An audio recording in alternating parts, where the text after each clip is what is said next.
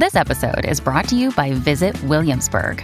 In Williamsburg, Virginia, there's never too much of a good thing. Whether you're a foodie, a golfer, a history buff, a shopaholic, an outdoor enthusiast, or a thrill seeker, you'll find what you came for here and more.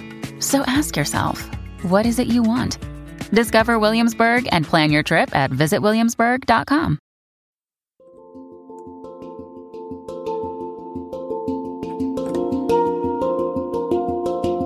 Welcome to the Anxiety Coaches Podcast, a relaxing and informative show where we explore anxiety, panic, and PTSD, sharing how you can overcome them for life.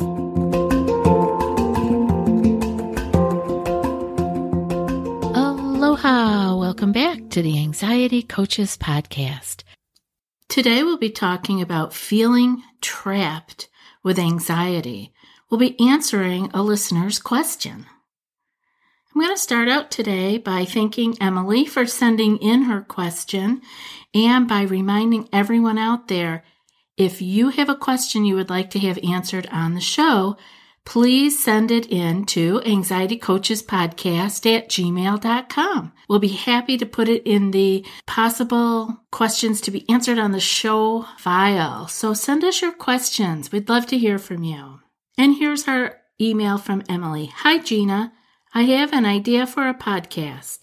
I would love to hear your thoughts on how to deal with public transportation and anxiety. What do you do when it's bubbling up? I often feel trapped. Instinctively, I want to run, but can't, which makes things worse. And I am often crammed into a tight space with other people. My worst nightmare! ! Blessings to you, Emily. Thank you, Emily. Well, feeling trapped is a really basic fear, right? This is actually a primary fear and trigger for anxiety. So you are not alone, Emily. And the fact that it is on public transportation may, for you, add more to it. Like you said, you're crammed in with other people. You can't run. It's kind of like flying. You can't run. Once the doors are locked, you're on there. It's not like, even driving gives you a little room, right? You can maybe pull a car over depending on your circumstances, but that's not always the case either. So the idea of being trapped is really the basis for a lot of anxiety. It's the underlying fear of, let's see what it could be, the bridges, tunnels, public transportation like Emily is talking about, elevators, flying, traffic, being stuck on many lanes of traffic, or an accident and you're bumper to bumper stopped on a highway. Places like movies, churches, even meetings in your regular workplace. So when we look at this, we can start to see it isn't just the public transportation, Emily, but I'm answering this for you anyway because all of these things are involved. Because of what you said there, let me look at this again. You said a couple of really interesting things.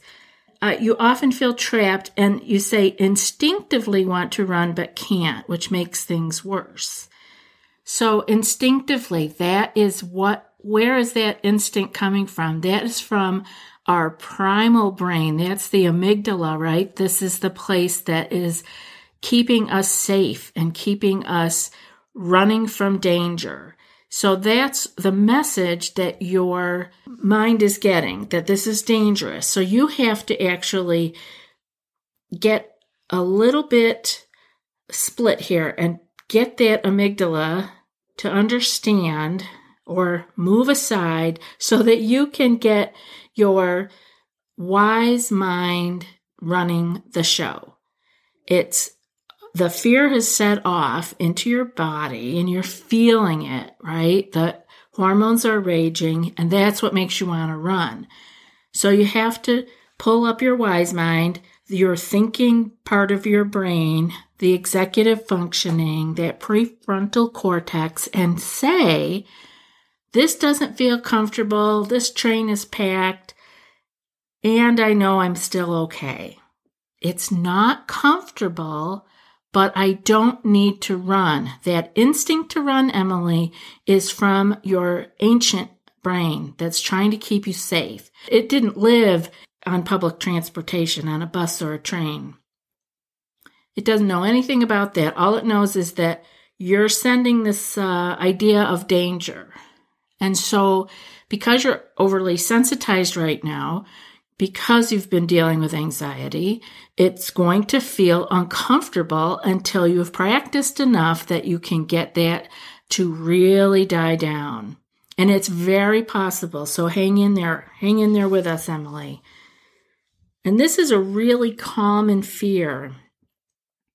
And sometimes this kind of fear is originated in childhood events or traumas. Just the feeling of being trapped can be the event. It's not that we were truly trapped, but the feeling of being trapped or the thoughts of being trapped can be the event that has scared you enough. And maybe that happened when you were young. Maybe it's happened recently. Maybe it's just now happening from being oversensitized and now having to be in uncomfortable situations, and discomfort for right now is feeling like danger. So it can come from a lot of different things, but we're going to have to deal with it all the same. A lot of these fears, if they were from when we were younger, follow us through life until we can consciously look at the fear and resolve that it was our response, the stress response, that gave us the physical discomfort. So it's the thoughts that cause the response, which cause us to feel so uncomfortable. And we have to remember that we have a choice here in that response. We don't have to react, and we can choose what our response is going to be. So this is where we have to be aware of what's happening, and to say we have to slow things down, but we'll get to that in a little bit. How we actually perceive a situation and our urgent response is what causes the stress response. And that starts causing that hormonal cascade of physical symptoms. And then you have that feeling, Emily, just like you said, you instinctively want to run, but can't. So that's that feeling of being trapped. And like I said earlier, that can come on public transportation. It can come while crossing bridges. To get to the middle of the bridge, or it's like, oh no, I have to keep going. There are tunnels, and even things such as movie theaters and churches, restaurants. I had a thing where I would be at a restaurant and I would want to know where the exit was. Like it's not like I had to be facing it, but I had to know exactly where it was. And I had that feeling. So that's trapped feeling also. I didn't want to be trapped. I wanted to know how to get out. Same thing with theaters. I made sure I knew where those exits were on both sides. Have you tried OneSkin for your skincare routine yet? I love the simplicity of these products and the medical grade ingredients in them, not to mention how easily they fit into my skincare routine. The OS1 Face Moisturizer and OS1 Eye Cream make skin look visibly smoother and clearer and immediately feel softer and more hydrated. The secret is OneSkin's proprietary OS1 peptide. It's the first ingredient proven to switch off the aging cells that cause lines, wrinkles, and thinning skin, and several studies back it up. So if you're tired of cycling through ineffective skincare trends and overcomplicated routines, then I'm so excited to share with you OneSkin, just simple, scientifically validated solutions. OneSkin is the world's first longevity company. By focusing on the cellular aspects of aging, OneSkin keeps your skin looking and acting younger for longer. Get started today with 15% off using code ACP at oneskin.co. That's 15% off oneskin.co with code ACP. After your purchase, they'll ask you where you heard about them. Please support our show and tell them we sent you. So how are we going to begin to change this? And we change it by challenging. What we're challenging is not the situation, but we're challenging the belief. We need to ask, am I really trapped? Is this my old story, or am I really trapped? And you have to look at it as a question mark and curiosity, but lightly and with no judgment. Because if you start getting angry at yourself, like, is this that old darn story? Like, don't be angry. It's time to just really look at this. So we're going to ask, am I really trapped, or is this my old story? Then we want to take a look at, what is it that I can do? Because you're in a situation and you want to look at the things that you can do. Now, there's a whole bunch of things you can't do, like run, Emily, or just bolt, or go crazy, or jump around. Depending where you are, you can't expel that energy, right? You can't jog in place to feel, to get some of that energy worn off. You're kind of there. You're in your seat. And so you want to focus not on what you can't do, but those things that you can do. And when we start asking, what is it I can do, we're going to be able to come up with a few things. Like the closest one, I can breathe. I can move about in small ways.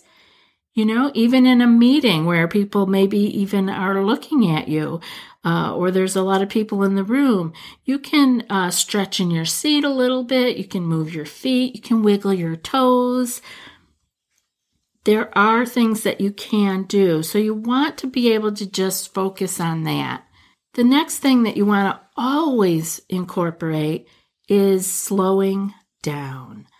Slow yourself down. This is something we don't do. We get that hyped up feeling and we go with it. We keep going 90 miles an hour. And that actually, if it is not exercise that you're doing and you're conscious and aware that you're trying to burn off some of this overstimulated feeling of hormonal release from stress, you may be jacking yourself up more. So slow down when you feel the urge to go faster and faster, right? That brings us back to when we talked here about doing the opposite thing. Like, Emily, you feel like you want to bolt? Do the opposite. Settle into your seat. Relax into the seat. Be glad you have a seat if you have a seat. Maybe relax your muscles. Maybe do some muscle relaxation. Maybe you could do the body scan in your mind if you've done it enough times at home. With a recording, you can just start with your feet, work your way through. But we want to do something that slows us down. Another thing we can do if we can't get into an entire body scan in our seat on the public bus, we could maybe slightly close our eyes, half close our eyes, and relax into our seat. You do have your own little space. And to look at your mantra or a prayer that you do normally, if you have a mantra that you use in your meditation or a prayer that you recite during your meditation or before or after. And if you don't have either of those, you can start to recall your gratitudes for the day. Now, I'm suggesting these things over grabbing the phone because it helps us to know that we can take care of ourselves without something outside to entertain us or to distract us. So let's talk a minute here about getting clear on distraction, because we hear a lot about it, like, oh, when you're in this situation, just grab your phone and, maybe play a game while you're waiting in line at the grocery store, or while you're waiting for your coffee to be made at the coffee shop. But there is a place and a time to do that, and there's a place and a time to, again, do what we were talking about earlier, challenging your belief that you need something from outside of you to distract you from that moment. So let's look at what sometimes to distract that might be helpful would be. I'm talking, grab your phone and distract if you have to, if you are really stuck. You are really totally overwhelmed. You're really in a place where you can't feel like you can go forward. You need to bring it down a few notches. And maybe it's a plane, maybe it's a long flight, maybe it's waiting in an airport. Everybody's got their own different thing. Like some of those things don't bother anybody. But their health or reading about somebody being sick in their family is going to send them to the moon. So everybody's got their own thing that sets their anxiety off. But distraction would be, I'm going to call that like your last resort as far as using your phone or some of these twiddly things, spinners and all these other things. It's all great, and I understand it, and people have been playing, crossword puzzles and other kinds of things long before there were electronics to grab. I get it, and there is a place and a time for it. For entertainment, sure, but don't come to rely on it. That's kind of what I want to get to here, is that we don't want to have another thing we have to break. And part of resolving this anxiety panic is being able to be with what is happening. And if what is happening inside you is horribly discomforting and doesn't feel good, you need to make peace with that. You need to have peace with the idea that discomfort is not dangerous. And so if we just immediately run for our phone, which seems to be the biggest thing that people would use, is that we don't take the opportunity to challenge our belief that we need something from outside of us to calm us down or to get us through the moment. So there's a time and a place for it, but save it for your very last resort. Please try everything else beforehand, especially those slower moments or ones that may not last so long, like a grocery line. Just enjoy the sights around you. Use your senses. Use what is with you already, and let that feast on what is around you. Maybe there's music playing. Maybe there are some magazines in front of you in that rack that you can look at the ridiculous headlines on those, and sort of have a little giggle out of that, or just to be with. Notice how your body is feeling. Notice, and Emily, this is all for you on that public transportation too. Notice how you're feeling. Use your senses. Yes, people are close. You're all crammed in, but notice other things. How does your body feel in its seat? How is the temperature around you? Can you relax into the moment after you've noticed it and you've noticed everything about how it is around you? Can you just relax into it and let it be as it is? It's that when we get all ramped up that we want to change it, like, I don't like this, I got to change it, and you're in a situation where you can't, that is exactly what you're starting to get ramped up about. Then it feels dangerous. Something's happening, I don't like it, and I can't change it. That's dangerous to me. So we want to challenge that, and we want to feel that we can ask ourselves, am I really trapped, or is this my old story? Remember, these fears and these feelings may have come from a myriad of different places, from either childhood, things that have happened even pre-verbally, things that could be having us, that we've been carrying around for a long time. It doesn't matter. What matters is now that we are feeling it and seeing it, that we can bring our consciousness to it. We can bring our conscious mind to it and be aware of what is happening and make changes and actually make responses, not reactions to what's going on around us. And it takes a little bit of practice, but being in discomfort is not something we have to go out and find to practice.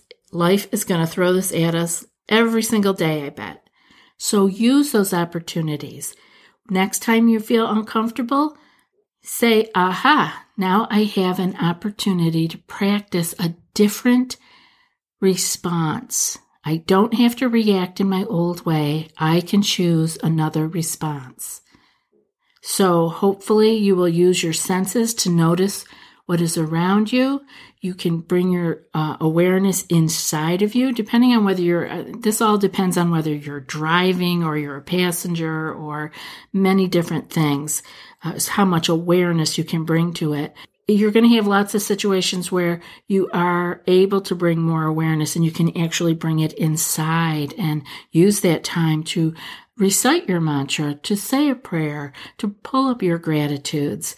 Use your time wisely. I can remember being on a plane, and this was before we had electronics and stuff, being so grateful for a long flight because I could actually just settle in. No one was going to need me. No one was going to ask me to do anything. I could actually just be for the length of time of that flight. And actually at that time I thought it was a perfect opportunity to meditate, to just be still.